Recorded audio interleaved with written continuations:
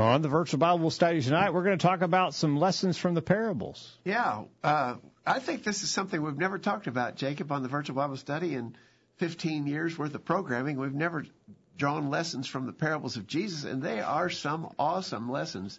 We're just going to pick out a few tonight and talk about them. All right, it's going to be a good discussion. We're getting started right now.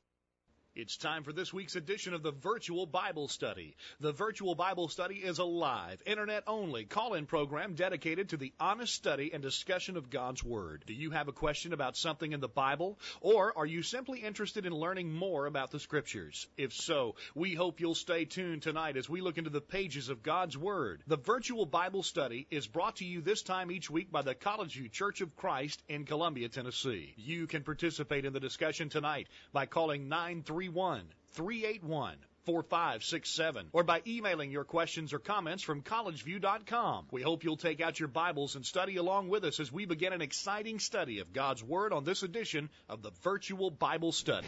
We welcome you to the Virtual Bible Study. This is the Virtual Bible Study for Thursday, June 24th, 2021. Thank you for joining us on the program tonight. My name is Jacob Gwynn. My father, Greg Gwynn, is here. Hello, Dad. Jacob, great to be with you tonight. Good to be with you. Kyle's behind the controls. Glad you're here, Kyle. It's good to be here. And glad that we're in your capable hands tonight. We're glad that you're listening, and we want to hear from you. You can make the program better if you join in the discussion, sign in the chat room, and comment with other listeners, or send us an email to questions@collegeview.com. That email address is open anytime you want to use that to contact us. It doesn't matter when you listen to this program or when you might want to reach out. Questions@collegeview.com or 877-381-4567 is a toll-free number to use if you'd like to have your voice heard on the program tonight. Yeah. Remember our offer of bumper stickers, a new stock of bumper stickers in? I got a request after last week's program, and so got that in the mail. We'll get one in the mail to you, absolutely free, and you can help us advertise the Virtual Bible Study. And they work. And they work. We talked about that. And we also would like to get you, if you do such things. I'm not a big social media person. About the only thing I do on Facebook is to put the update for the Virtual Bible Study on there every week. But if you are a Facebook aficionado and you know how to like and share and all that stuff, do that about the Virtual Bible Study. That'll help us get the word out too. All right. And share that, maybe share that program idea, that program, the topic on a weekly basis. Yeah. Share with your friends. The program is better the more that we have here, the more comments that we have, and so help us get the word out and help the program grow. Okay. All right. So earlier today to our update list, we always remind you, get on our list. If you're not, send us an email to questions@collegeview.com. Just say, add me to the list. We will, and you'll get an update about midday on Thursday. We'll tell you what our topic is going to be. Ask for you to start sending in feedback if you like. So to our update list today, we picked out 6 parables of Jesus, and we're just going to see what lessons we can get from them. Okay. Number 1, the building a tower and or preparing to go to battle from Luke 14. Okay. Number 2, the Good Samaritan. Number 3, the unmerciful servant. Number 4, which is kind of an interesting one, sometimes difficult to explain, the dishonest steward. Number 5, the talents. And number 6, the rich man and Lazarus. And when we get to that one, we're going to be discussing whether that really is even a parable or not. I saw you threw that in there with the list of parables, so we'll talk about that. And so we might put out a poll to our chat room participants tonight. We've got several in there already. We need more. Send us a response. Tell us. And when we get to the discussion of that at the end of the program, do you think the story of the rich man and Lazarus is a parable or a real actual thing? Not a story, but an actuality, a real historical event. And does it matter? Well, I don't know that it matters, but we'll talk about that when we get to it. Yeah. All right. We'll look forward to this discussion. We look forward to you joining in. And we've already had some listeners who have sent in their emails. We're appreciative of those.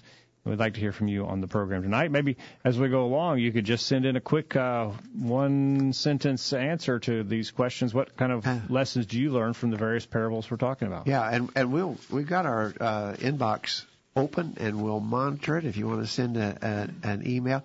And by the way, before we go further, we just got a sad email from Steve in Iowa, who tells us that Harv Rary has passed away. Harv is the guy who's been doing the little spots for us on each of our programs the last few months.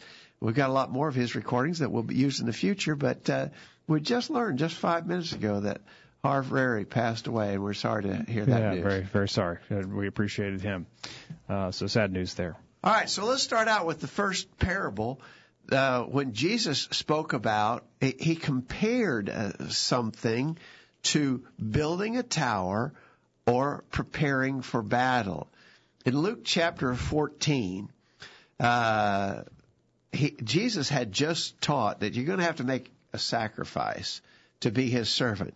In Luke chapter 14, there went a great multitude with him, and he turned and said to them, If any man come to me and hate not his father and mother and wife and children, brethren, sisters, yea, and his own life also, he cannot be my disciple. And whosoever doth not bear his cross and come after me cannot be my disciple.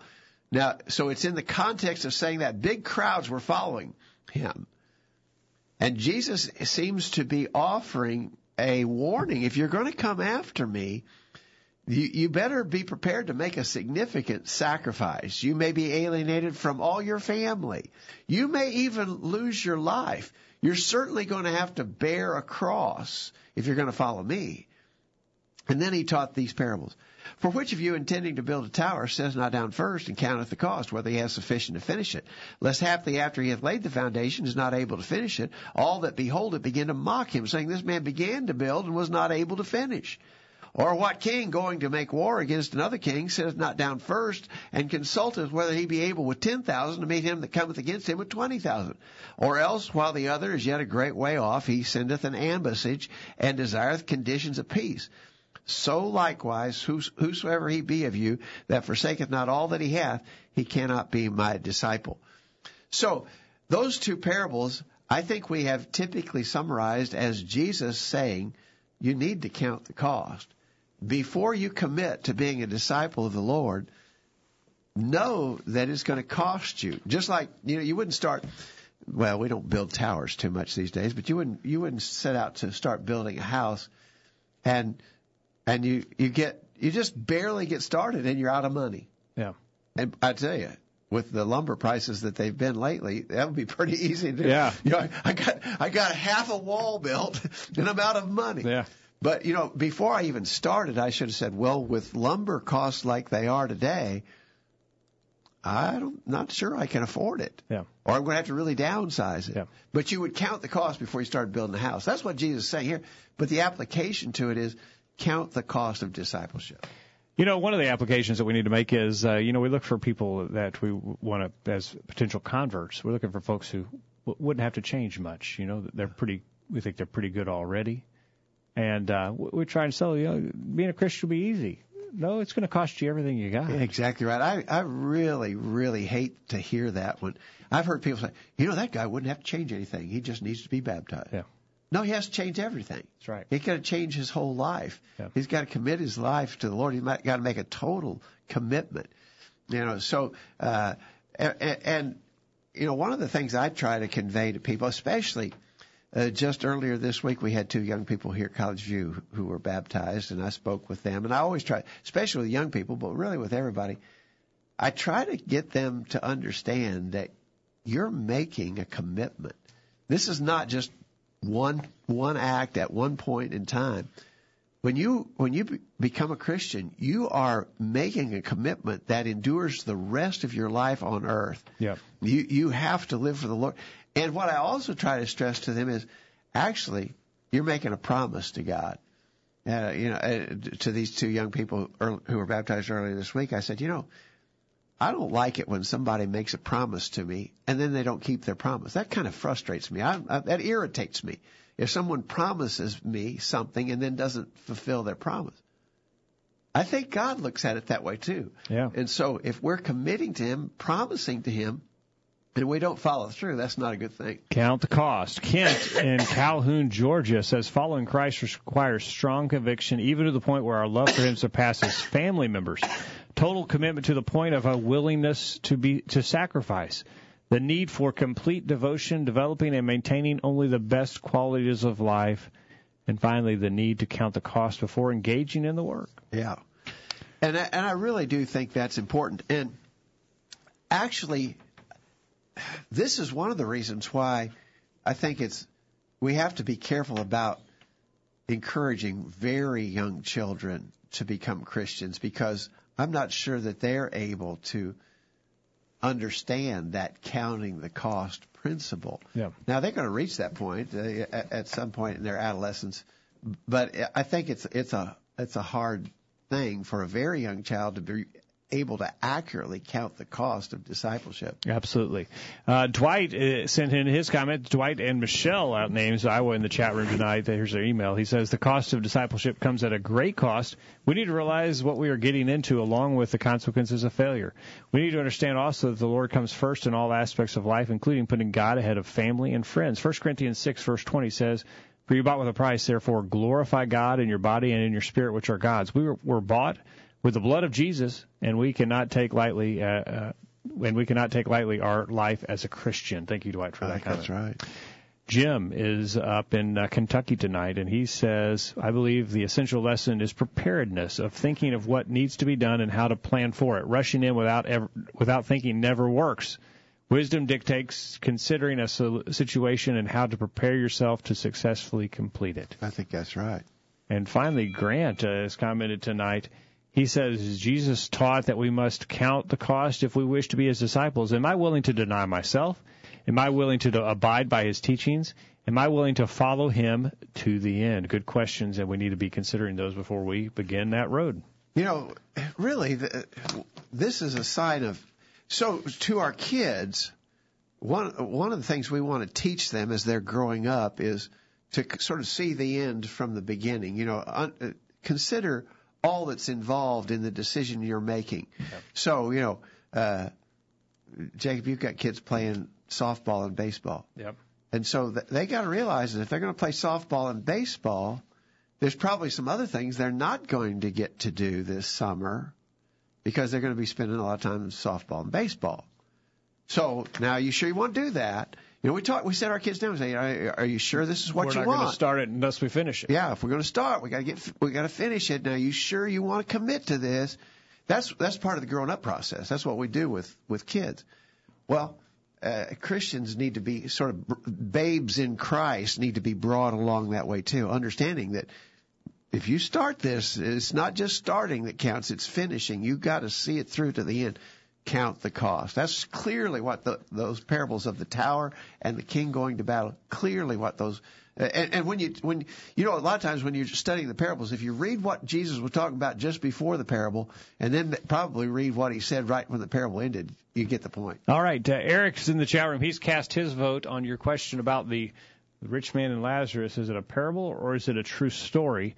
And he's put in his comments there. We want yours as well. Maybe sign in the chat room during this break and send those comments in.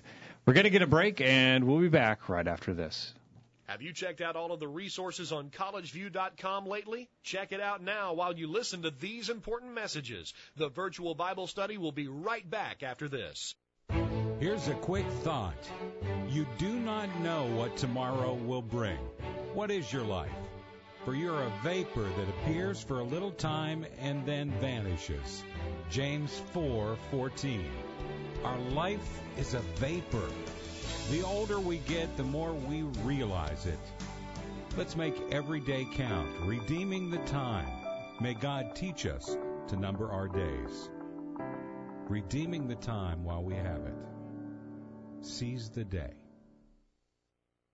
Here's some quotes worth pondering.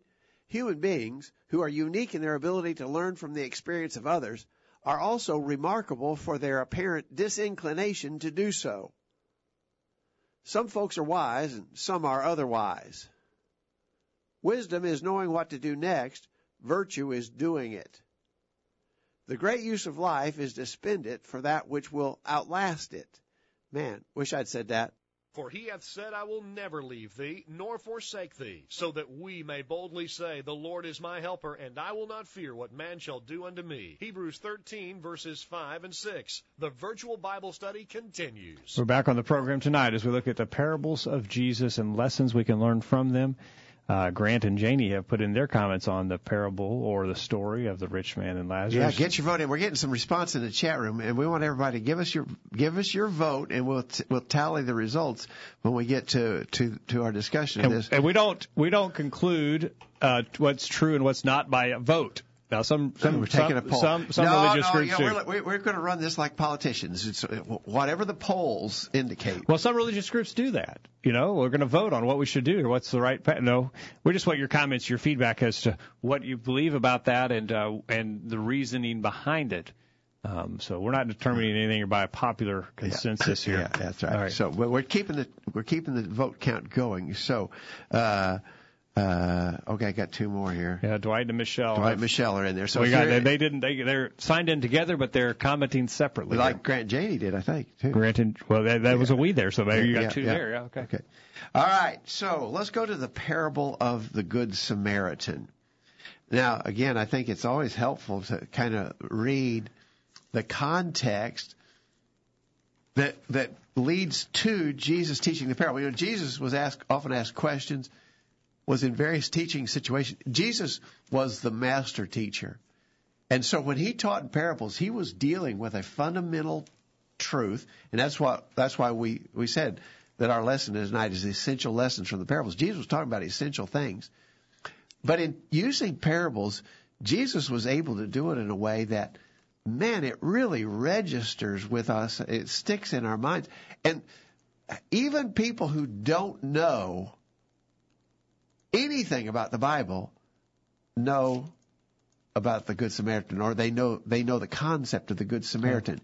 Some states even have Good Samaritan laws. If you see somebody in trouble, you're supposed to stop and help them. So the thing about here, Jesus told a story to emphasize an answer he'd given to a man, and yet the story of the Great Samaritan has lasted famously for 2,000 years. Yeah, absolutely. All right. Well, so look at what led up to this.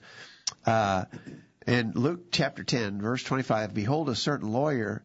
Now, the lawyer there would be a person who was skilled in the law of Moses. When you he wasn't a courtroom kind of guy. Yeah, he wasn't a trial lawyer. He was a lawyer who was skilled in knowing what the law of Moses taught. Mm-hmm. Behold, a certain lawyer stood up, tempted him, saying, Master, what shall I do to inherit eternal life? So you get the idea, he wasn't really being sincere, because it says he was trying to tempt Jesus. He was trying to trap him. Jesus said to him, what is written in the law? How readest thou? He answering said, Thou shalt love the Lord thy God with all thy heart, with all thy soul, with all thy strength, and with all thy mind, and thy neighbor as thyself. And Jesus said to him, Thou hast answered right. This do, thou shalt live. But he, willing to justify himself, said unto Jesus, And who is my neighbor? Yeah. So he gave the right answer. You got to love the Lord, and you got to love your neighbors yourself. Jesus said, That's right. You answered right. Mm-hmm. Oh, yeah, but and trying to sort of justify himself, it plainly says he wanted to justify himself. Well, exactly. Tell me who my neighbor is, so I know who I have to love. And then Jesus told the story of the Good Samaritan. Jesus answered to him, A certain man went down from Jerusalem to Jericho, fell among thieves, which stripped him of his raiment, wounded him, and departed, leaving him half dead. And by chance there came down a certain priest that way, and when he saw him, he passed by on the other side. And likewise a Levite, when he was at the place, came and looked on him and passed by on the other side. But a certain Samaritan, as he journeyed, came where he was, and when he saw him, he had compassion on him, and he went to him and bound up his wounds, pouring in oil and wine, and set him on his own beast, and brought him to an inn, and took care of him. And on the morrow, when he departed, he took out 2 pence and gave to him, gave them to the host, and said to him, Take care of him, and whatsoever thou spendest more, when I come again, I will repay thee. Which now of these 3 thinkest thou was neighbor unto him that fell among the thieves? And he said, He that showed mercy on him. Then said Jesus to him, Go and do thou likewise. So, again, the context tells us why Jesus told that famous story.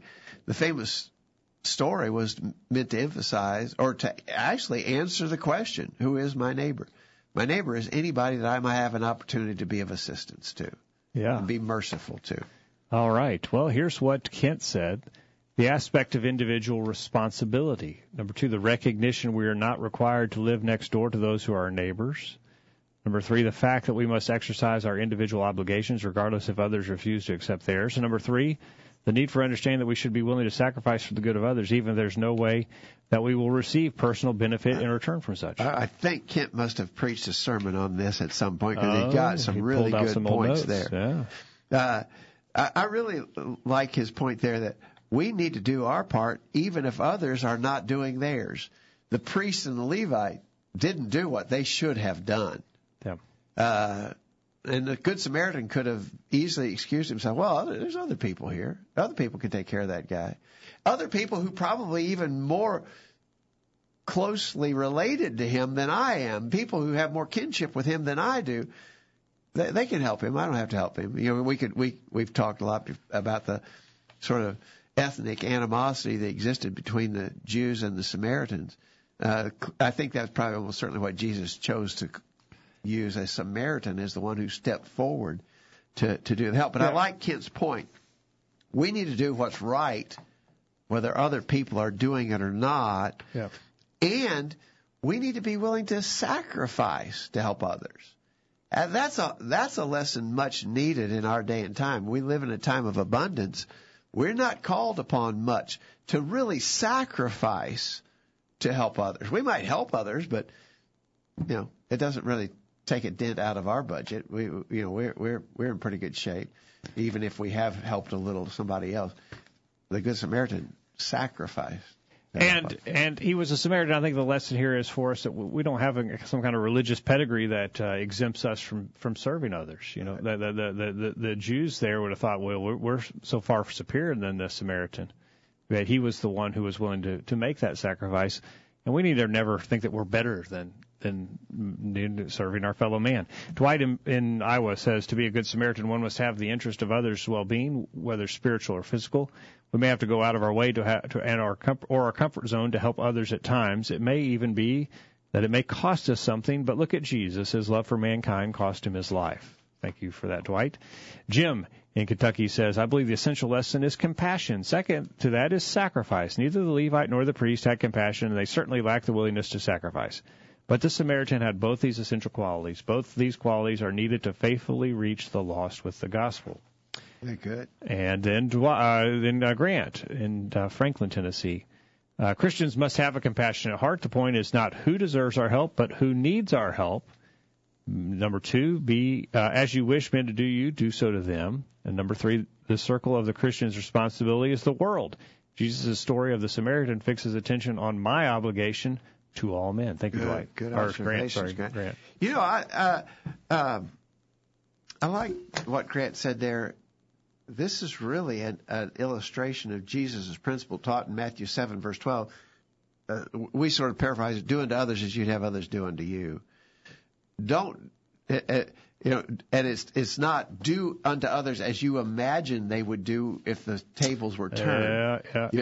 So the Samaritan said, that guy over there is a Jew, and if the tables were turned and I was the one laying in the ditch, nearly dead, he wouldn't lift a finger to help me. Yep. And that being the case, I'm not going to help him either. Yep.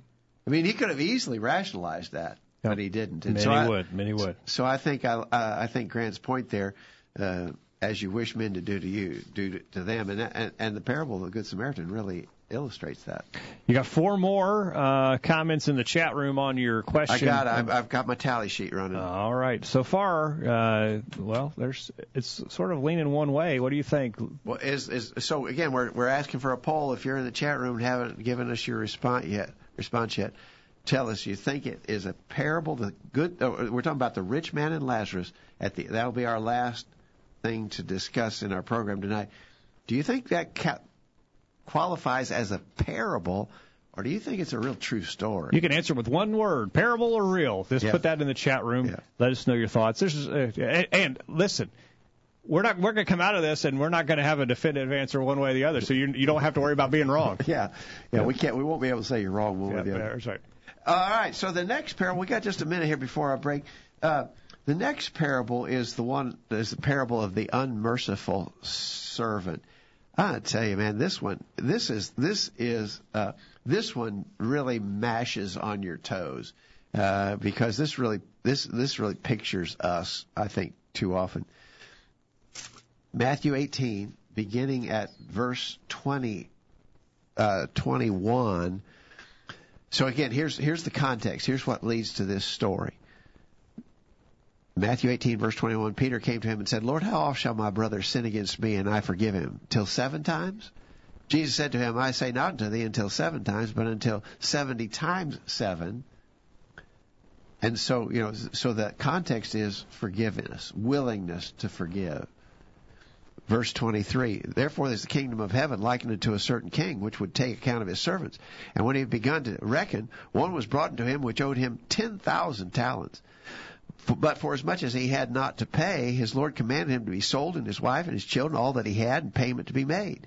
The servant therefore fell down and worshipped him, saying, Lord, have patience with me, and I will pay thee all. Then the Lord of that servant was moved with compassion and loosed him and forgave him the debt. Now stop there for a minute. It's kind of interesting to do a little calculating about the 10,000 talents. Yeah. It's sometimes a little bit hard to get an accurate handle on monetary amounts back then compared to modern day monetary amounts. This rank, of course, it doesn't even say whether they were talents of gold or talents of silver, but this ranks in the multi-millions of dollars that this guy owed his master. You wonder, how in the world did he ever get into that kind of debt? Well, that's missing the point. I would actually say this is sort of hyperbole. Jesus is intending to show that this guy owed so much that there's no way in the world that he could ever possibly pay it back. Yeah. So he owed so just figure multi-millions he owed. He said, give me time and I'll pay it back. He couldn't, no matter how much time he had. If he had a lifetime, he could never pay it back. Yeah. Yep. All right. So the Lord of that servant was moved with compassion and loosed him and forgave the debt. But the same servant went out and found one of his fellow servants which owed him 100 pence. And he laid hands on him and took him by the throat, saying, pay me what thou owest. And his fellow servant fell down at his feet and besought him, saying, have patience with me, and I will pay thee all. But he would not, and went and cast him into prison till he should pay the debt. Stop there for a minute. A pence, I'm reading the King James Version, a pence or a penny, newer version will say denarius. That's what a working man earned for a day's worth of labor. You earned a penny, you earned a denarius, you worked a day. He owed 100 pence. He owed 100 days of work. So if he worked 6 days a week, he owed what? Maybe 4 or 5 months, less than a half a year's wages he owed this guy. He potentially could pay this off. It'd be tough, I think, but he potentially could pay it off. It's within the realm of possibility. Yep. And he says, just give me time, I'll pay you. And the first guy, who had already been forgiven of something he himself could never repay, says, absolutely not. He had him thrown in jail. So when his fellow servants saw what was done, they were very sorry and came and told their Lord all that was done. Then his Lord, after that he had called him, said to him, O thou wicked servant, I forgave thee all that debt because thou desirest me. Shouldest not thou also have compassion on thy fellow servant, even as I had pity on thee? And his Lord was wroth and delivered him to the tormentors till he should pay all that was due him. How long is he going to be with the tormentors? Forever. Yeah. Right? So likewise shall my heavenly Father do also unto you, if ye from your hearts forgive not every one his brother their trespasses. Yeah. That parable it jumps off the page. It's so easy to see that one. Absolutely. Kent in Georgia says, we learned that we must have the willingness to forgive others without limit when they meet God's conditions in order to be forgiven. Number 2, if we don't have the same willingness to forgive others as demonstrated by God, we will not be forgiven of our sins against him. And number 3, that we desire to forgive others. Okay, let's stop there for a minute. I think Kent is exactly right. One of the things that might be misapplied by the use of this parable is the idea of unconditional or unilateral forgiveness. We have talked about this on the Virtual Bible Study before. We may need to do it again because it's an ever increasingly popular view that if someone has wronged me, I just forgive them. They haven't sought my forgiveness. They haven't repented of the wrong that they did. I'm just supposed to forgive unilaterally. And some might try to use this parable to make that point. I think it's not in this parable. I like what Kent says. We should forgive without limit when they meet God's conditions in order to be forgiven. I think that's really an important observation. Yep. Dwight says, learning and practicing forgiveness is part of discipleship. Romans 3, verse 23 states that all have sinned and fallen short of the glory of God, yet with a penitent heart and repenting, the Lord forgives us. So much can be learned through these parables, and forgiveness is not always an easy value to have all the time. Without forgiveness, we will not be forgiven. Matthew 6:14-15 says, for if you forgive men their trespasses, your heavenly Father will forgive you. But if you do not forgive their trespasses, neither will your Father forgive your trespasses. That sort of summarizes the parable, doesn't it? Yeah. We also need to remember forgiveness comes on the after side of repentance. Luke 17, verse 3. Take heed to yourselves. If your brother sins against you, rebuke him. And if he repents, forgive him. Exactly. And Jim says, I would say the essential lesson in this parable deals with forgiveness, as that is the reason stated in verse 21 that our Lord presented it. But again, in order to provide forgiveness, we must have compassion, a trait that the unmerciful servant lacked. Yeah, because that's what the master asked him. Shouldest thou not have also had compassion on thy fellow servant? You know, when we consider the fact that we have needed to be forgiven so much by God, and really also that we've had to be forgiven so much by other fellow humans. Yep. I've had to be forgiven so much. Can I not be open to the possibility of forgiving someone else? Well, that goes along with what Grant said. He said if a man receives pardon from God, he has the obligation to extend pardon to his brother. So Grant says we can have this attitude if we realize how much pardon we've received. Exactly right.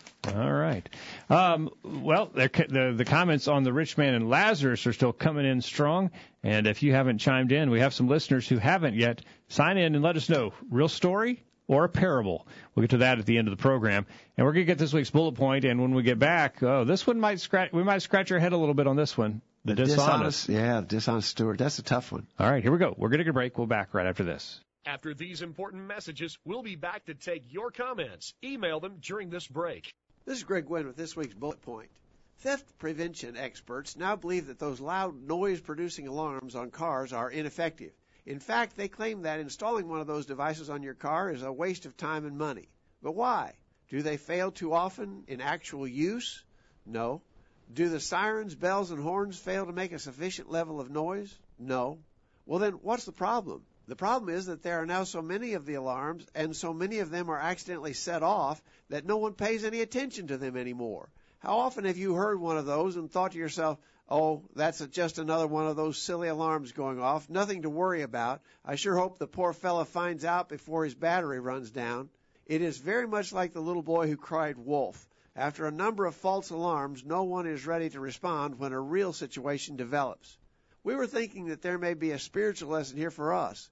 God's Word is full of warnings and admonitions. It instructs us in the ways that we should go, and it plainly cautions about sin and its consequences. Preachers, teachers, elders, and faithful Christians are in the business of sounding out these warnings, for their own sakes and for the benefit of all others. However, when these warnings are consistently ignored, they begin to lose their effectiveness. People begin to think, don't worry about that. That's just the preacher doing his thing. No reason to get so upset about it.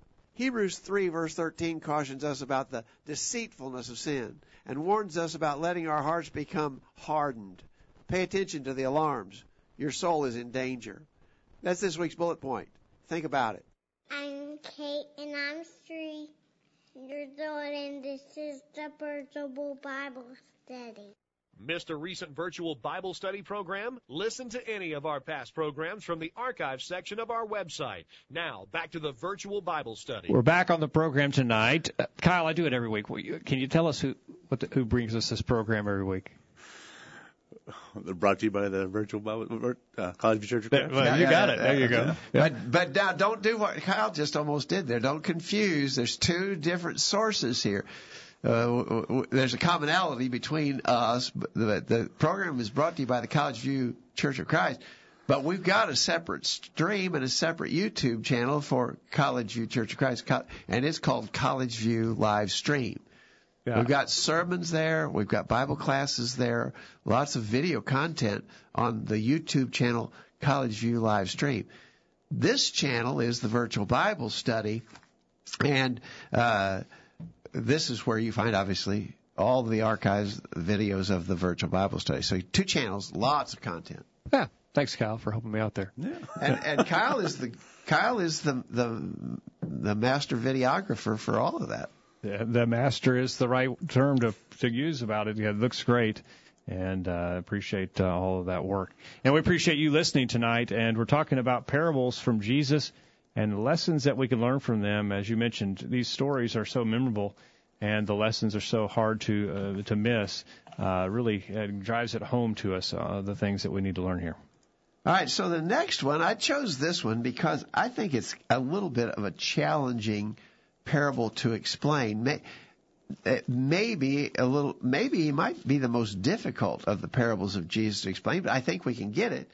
But it is maybe not quite as drop-dead easy as some of the others. All right, hit me with it. All right, so in Luke chapter 16, beginning verse 1, he said also to his disciples, there was a certain rich man which had a steward, and the same was accused unto him that he had wasted his goods. And he called him and said to him, how is it that I hear this of thee?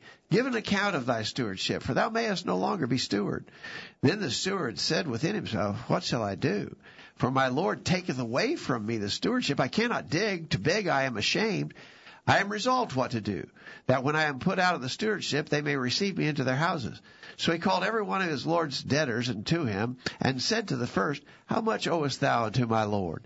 And he said, 100 measures of oil. And he said unto him, take thy bill, and sit down quickly, and write 50.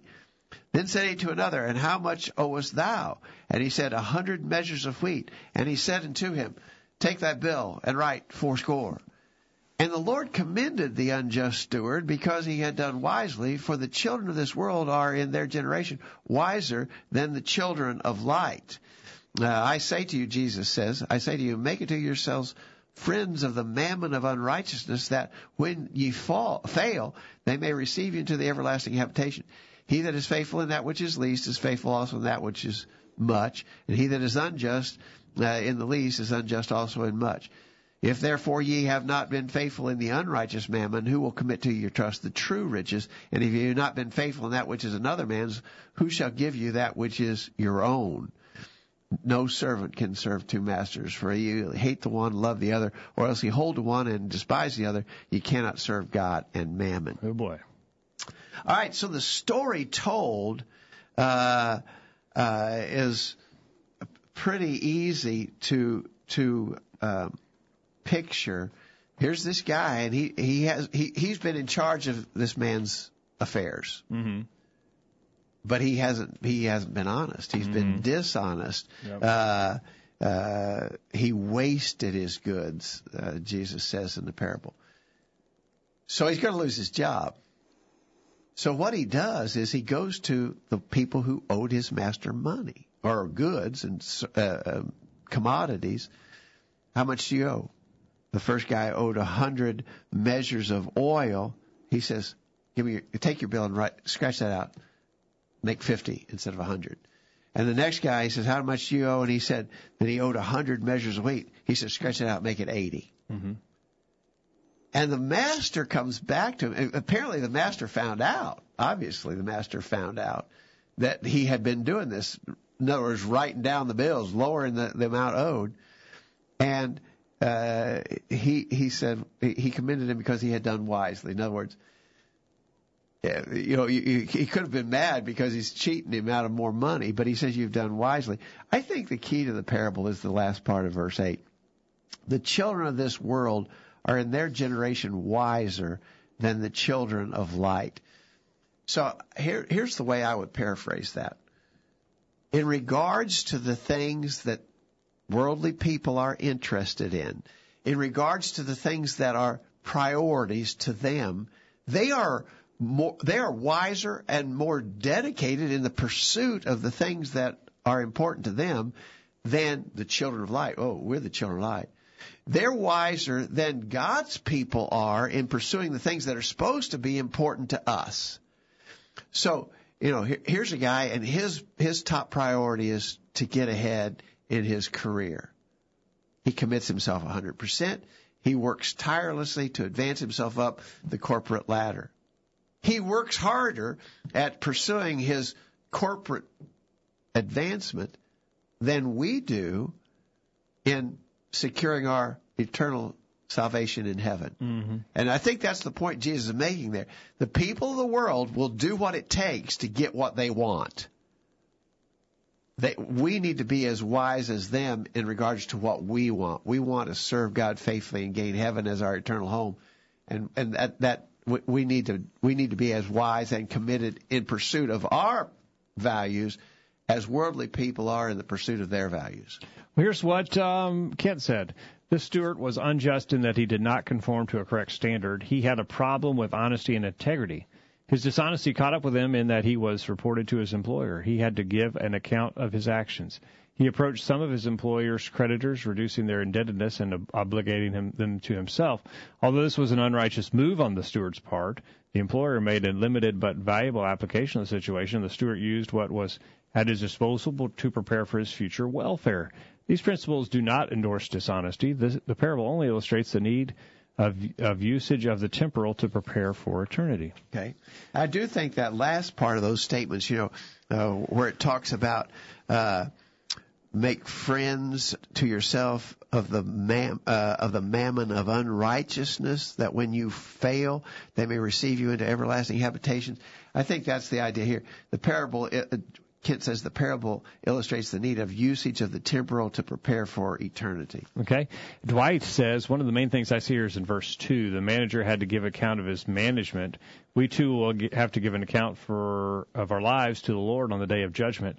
Romans 14 verse 12 says, then each of us shall give an account to himself to God. So Dwight's really focusing on the idea that he got caught. He's coming. And he got caught and he got judged for what he did. There you go. Jim says, I would say the essential, I believe this lesson is similar to one in Luke 16 in that it deals with faithfulness. Two of these servants wanted to do their best. No. I would say the essential lesson is about faithfulness. This steward was not faithful to his master, which is why the master called him to give an account of his actions. Our Lord's comment in verse 13 tends to suggest the idea of faithfulness in recognizing that I must make a choice who I'm going to serve. The servant could not be faithful to his Lord, but being selfish, he was faithful to his own needs. The Lord, I think, is telling us to make a choice, choose who we'll be faithful to, because if we're not faithful to him, we must depend upon the people of the world. Okay. All right. And Grant says, Christians bestow less pains to win heaven than the children of this world bestow to win earth. That is, that they are less prudent in heavenly things than those who are in earthly. That the world is better served by its servants than God is by his. I think so. And I think he's quoting Trench. R.C. Trench, yeah. Okay. Yeah. Good point. Thank you. So I think we're on that one. That's a tougher parable. I actually I find the verses following the story about the mammon of unrighteousness and so forth to be a little harder in application than the parable itself. I think verse 8 there, when Jesus says the children of this world are in their generation wiser than the children of light, I think that's the key to me to understanding that parable. In other words, the people of this world in pursuit of what they want work harder and more devotedly than we do in the pursuit of what we claim to want. Yeah, and what we're actually doing, what they were actually, when you dabble in a little religion and a little or a lot of worldliness, you end up being foolish as well. The servants of this world they're not dabbling in religion, and they're going headlong after what they want. They're full speed ahead. Yeah. Toward what they want, yeah. Brian in California says Christians need to be as wise as serpents and innocent as doves in this life. We've been equipped to excel still more in matters of righteousness and godly living. Hard work and ingenuity are noble traits. Okay, good. Thanks for those comments, Brian. Good to hear from you. All right. We need to get a break, and then when we get back, we'll go two more. And this is your last call. Chime in the chat room. Real or parable? The rich man and Lazarus account in Luke 16. Is it a real story? Is it a parable? And, there's no right or wrong answer on that one. Just let us know what you think. And maybe if you get a chance, give us some reasoning behind it. We'll get a break and go to the top of the hour right after this. You won't want to miss what we talk about next. The discussion continues right after these important messages. Misconception number 22. The folks at the College View Church of Christ don't like music. Some people say this, but it's simply not true. The fact is we love music and use it as often as we can in worship. Granted, we don't have pianos, organs, guitars, or drums, and we can explain that if you would like. But we do have music, good music. You ought to come and be a part of it sometime. You may have been misled about us. Why not come and learn the truth about the College View Church of Christ this Sunday morning at 9:30 a.m.? Remember, the truth will set you free. We're tracking the trends on the virtual Bible study. Surveys indicate that at the peak of the COVID pandemic in January of 2021, in-person attendance at church services had fallen by 60% compared to January of the preceding year. This means that for every 10 people attending in person the prior year, only 4 were attending in person in January of 2021. Some estimates predicted that roughly 20 to 30% of church members would not return to church after the pandemic. Accordingly, in May of 2021, attendance had risen to only 57% of the pre-pandemic crowd. That information is via Christianity Today.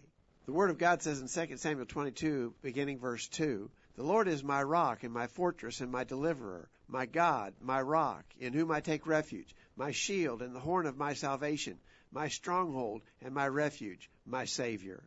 And whatsoever ye do in word or deed, do all in the name of the Lord Jesus, giving thanks to God and the Father by him. Colossians 3:17. Now, back to the program. And we're back on the program tonight, going to the top of the hour, talking about Jesus' parables and the lessons we learn from them. We've got 2 more to go. The parable of the talents. All right. I think, again, these are really famous parables, and I think everybody knows the parable of the talents. And it's a longer parable. We will not take time to read all of the parable of the talents. But you remember, the kingdom of heaven is by the way, and this will go to the points that we want to make about rich man and Lazarus. Notice how that starts.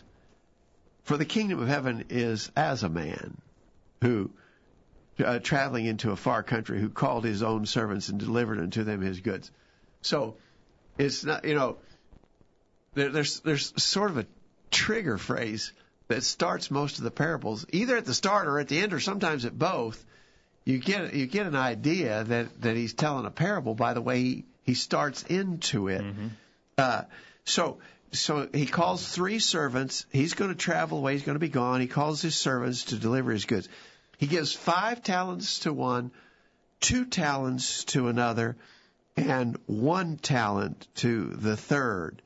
And it says there in verse 15, he gave it to every man according to his several ability, and straightway took his journey. So he understood. By the way, although we often try to apply this parable to the idea of my talents, my abilities, the word talent, we understand, was a measure of money.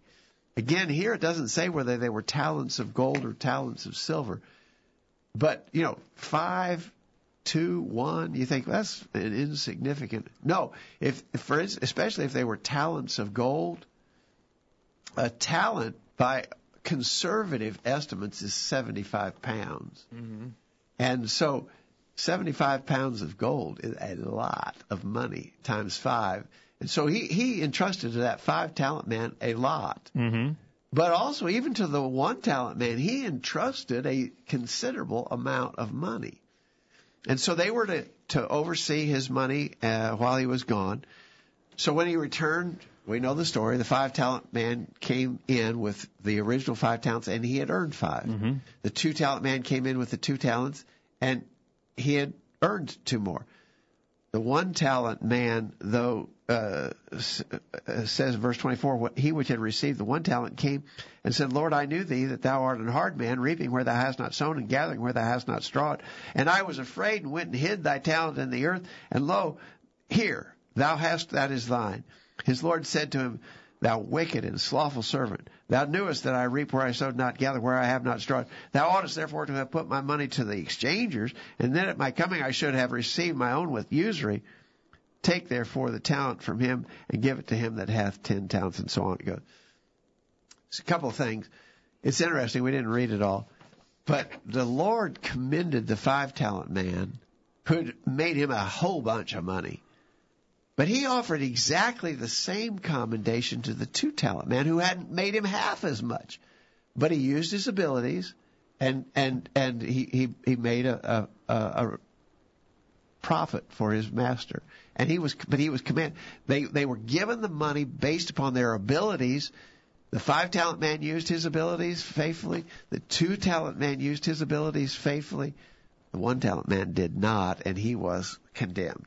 Well, let's see what our listeners had to say about that. Kent, all individuals have some form of talent, Kent said. All do not have the same talents or equal amounts. So everybody has some form of ability. Yeah.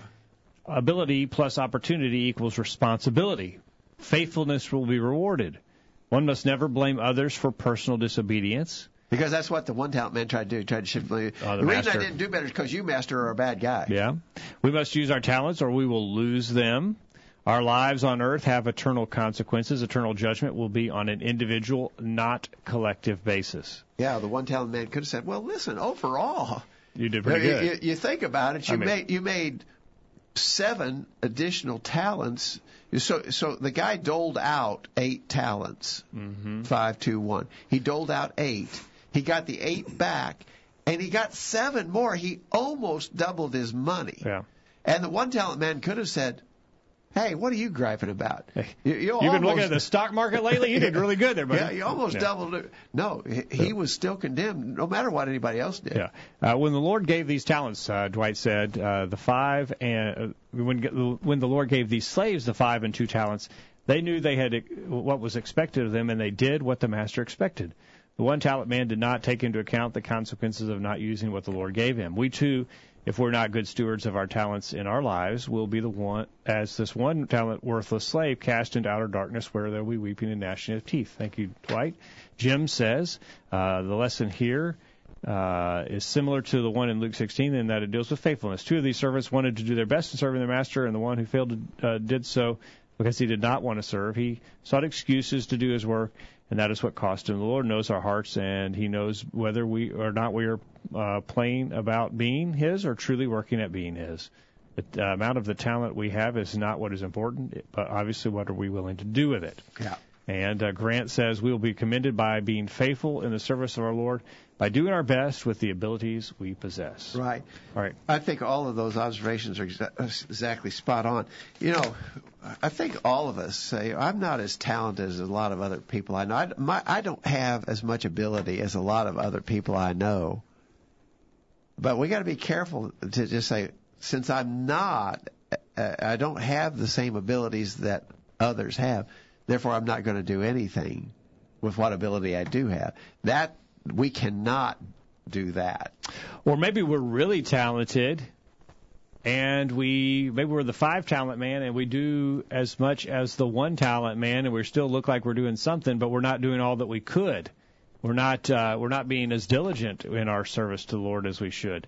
We'd just as condemned as well. You know, maybe we're coasting because we have so many talents, and we can still show some fruit, but we're not bearing all the fruit that we could. So what you're saying is, what if the 5 talent man had only gained 3? Yeah. Would he He's as good as the 3 talent man. Or what? No, maybe to make it more applicable to the parable. What if the 5 talent man had only gained 2, and the 2 talent man gained 2? Would the 5 talent man have been committed? He made as much as the 2 talent man, but he didn't use his ability. He didn't work as hard with what he had as the 2 talent man did. Yep. So we got to work as hard as we can with what we've got. Obviously, we understand that, and the parable suggests that it's understood that people come in service with different levels of ability. That's fine. That's understandable. We're supposed to do the best we can with what we've got. Surely that comes true in that famous parable of the talents. All right. Now on to the one we've been talking about tonight, the rich man and Lazarus. How's your tally standing over there? Okay, let me see if I got any new votes. I don't think so. Okay. I got 10 votes for no, it is not a parable. It's a real story. Okay. And only 2 votes for yes, it's a parable. All right, here's some reasoning. Eric says, not a parable. Story has an actual named character, Lazarus, and most, if not all, of the parables are introduced as or called parable by name. So Eric says no other parable, if this is a parable, would have a named character, and most all, if not all, are introduced as a parable, and Jesus gives some type of indicator that he's going to tell a parable. Dwight and Michelle agree with Eric. And Brian does too, although he doesn't like to have to admit that he agrees with Eric. Yeah, they can talk about that later, I guess. They're brothers. I think our regular listeners recognize Brian and Eric are brothers, and so Eric's teasingly says he doesn't like to agree with Eric, but he said he agrees. Yep. And so the others are folks are chiming in. Sarah, Robert, Grant, and Janie. Rick says, I tend to believe it is a true account. It is interesting that Jesus didn't begin this as he did the parables, and with the phrase is like unto. He just states it is a fact or an actual occurrence. I've always emphasized it doesn't make any difference whether it's a parable or actual occurrence. It teaches truth no matter which it is. And I agree with Rick on that. You know, our Jehovah's Witness friends are the ones who really propagate this idea that it's a parable because there are some facts in here that really give them a lot of grief, and if they can label them as a parable, they think they can just sort of negate what they teach. So yeah, I think that's really important, and really what I wanted to bring out in naming this story. I want to tell you, although I put it in this list of parables, I also agree that it is not a parable. At least I lean strongly in the direction of that it's not a parable. But I have had discussions with Jehovah's Witnesses. Of course, Jehovah's Witnesses teach that there's no conscious existence beyond the grave. The story of the rich man and Lazarus clearly shows that there is a conscious existence beyond the grave. Yeah. And so when you use that story in your studies with the Jehovah's Witnesses, they will come, because I've had them do it multiple times. They'll go, well, that's just a parable. Well, I'm not even willing to argue that point. If it is or it isn't, is he lying when he tells the story? Is he conveying a non-truth, a false truth, a false concept? If it is a parable, is he using something that's not true in the story? You know, A parable uses real life events to draw a parallel application. Yeah. Take the parable of the sower.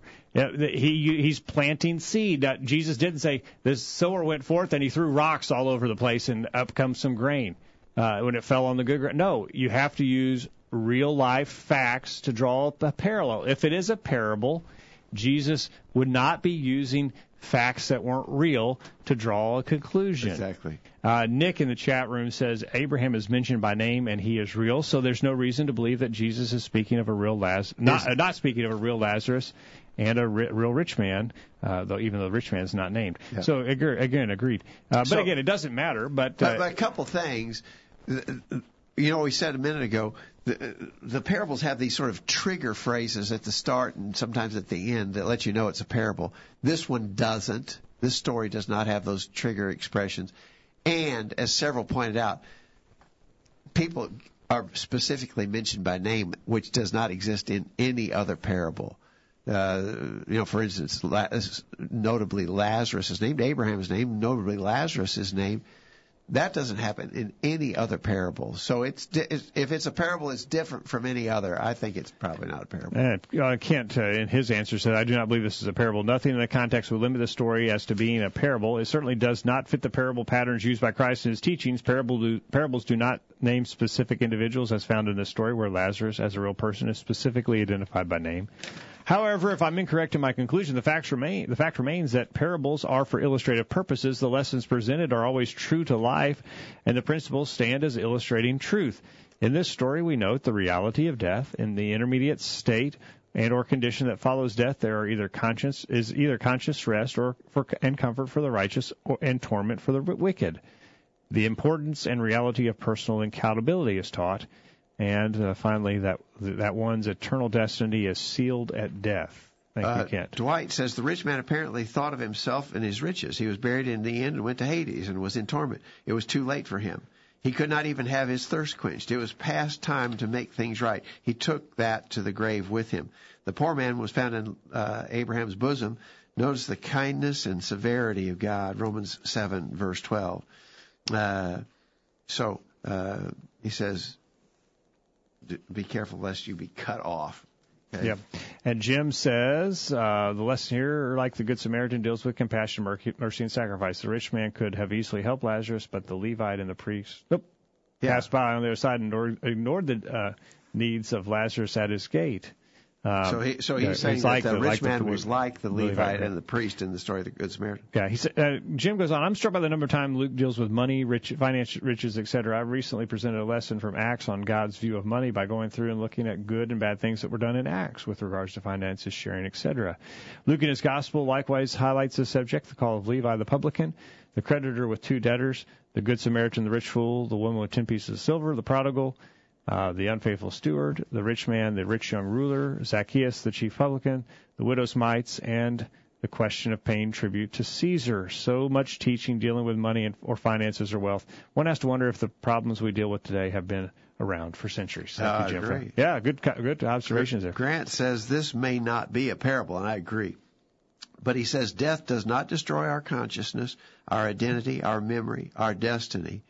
We can be condemned because of indifference or our selfishness and our disregard of the written word. You know, that's kind of interesting because it doesn't say that the rich man did anything directly wrong. He didn't do good. So you couldn't say, well, he went to hell because he committed this offense. No, he apparently went to hell because he didn't do good. Mm-hmm. Not because he specifically did bad, but because he neglected to do good. And there's one more lesson we learn here. You know, a lot of people talk about, well, I'd like some kind of special experience, some kind of something that I'd like to experience something to know what I ought to do. And, you know, remember the rich man wanted Lazarus to go back and talk to his brothers and try and tell them to change their life. And Jesus said, or Abraham said to him, if they hear not Moses and the prophets, neither will they be persuaded, though one rose from the dead. Well, these people weren't going to be persuaded when Jesus rose from the dead, and nor will we if we're holding out for some kind of experience to try and give us the faith that we need. I think we learn from this story that won't cut it. We have what we need to have the faith in order to be pleasing to God. It's in His Word. We need to study it and apply it in our lives. Exactly right. All right. We're way out of time. We are way out of time. Kyle, comments from you tonight? It's a great study. I think it's what's the rich man and Lazarus. It's a great story, a parable or not, which I tend to think it's not a parable, but it's a good thing we need to keep in mind about, you know, where we're going to go after we die. We're going to a place of torment if Jesus does not come back before we pass. But it's a good thing to keep in mind. It is. Kyle, we tend to take things for granted, mm-hmm. and we need to always be working towards that day. Kyle, appreciate you being here and helping us tonight. Yeah, it was good. Yeah, had a good discussion. Good comments from our listeners tonight. Yeah, very good. The chat room was very busy. We appreciate that. And we appreciate you taking time to be a part of the program, and we hope you benefit from our study and discussion of God's Word. We hope you make plans to be back here this time next week for another edition of the Virtual Bible Study. And in the meantime, we encourage you to put God first in your life, study His inspired Word, the Bible, and live by it every day. You'll never regret it.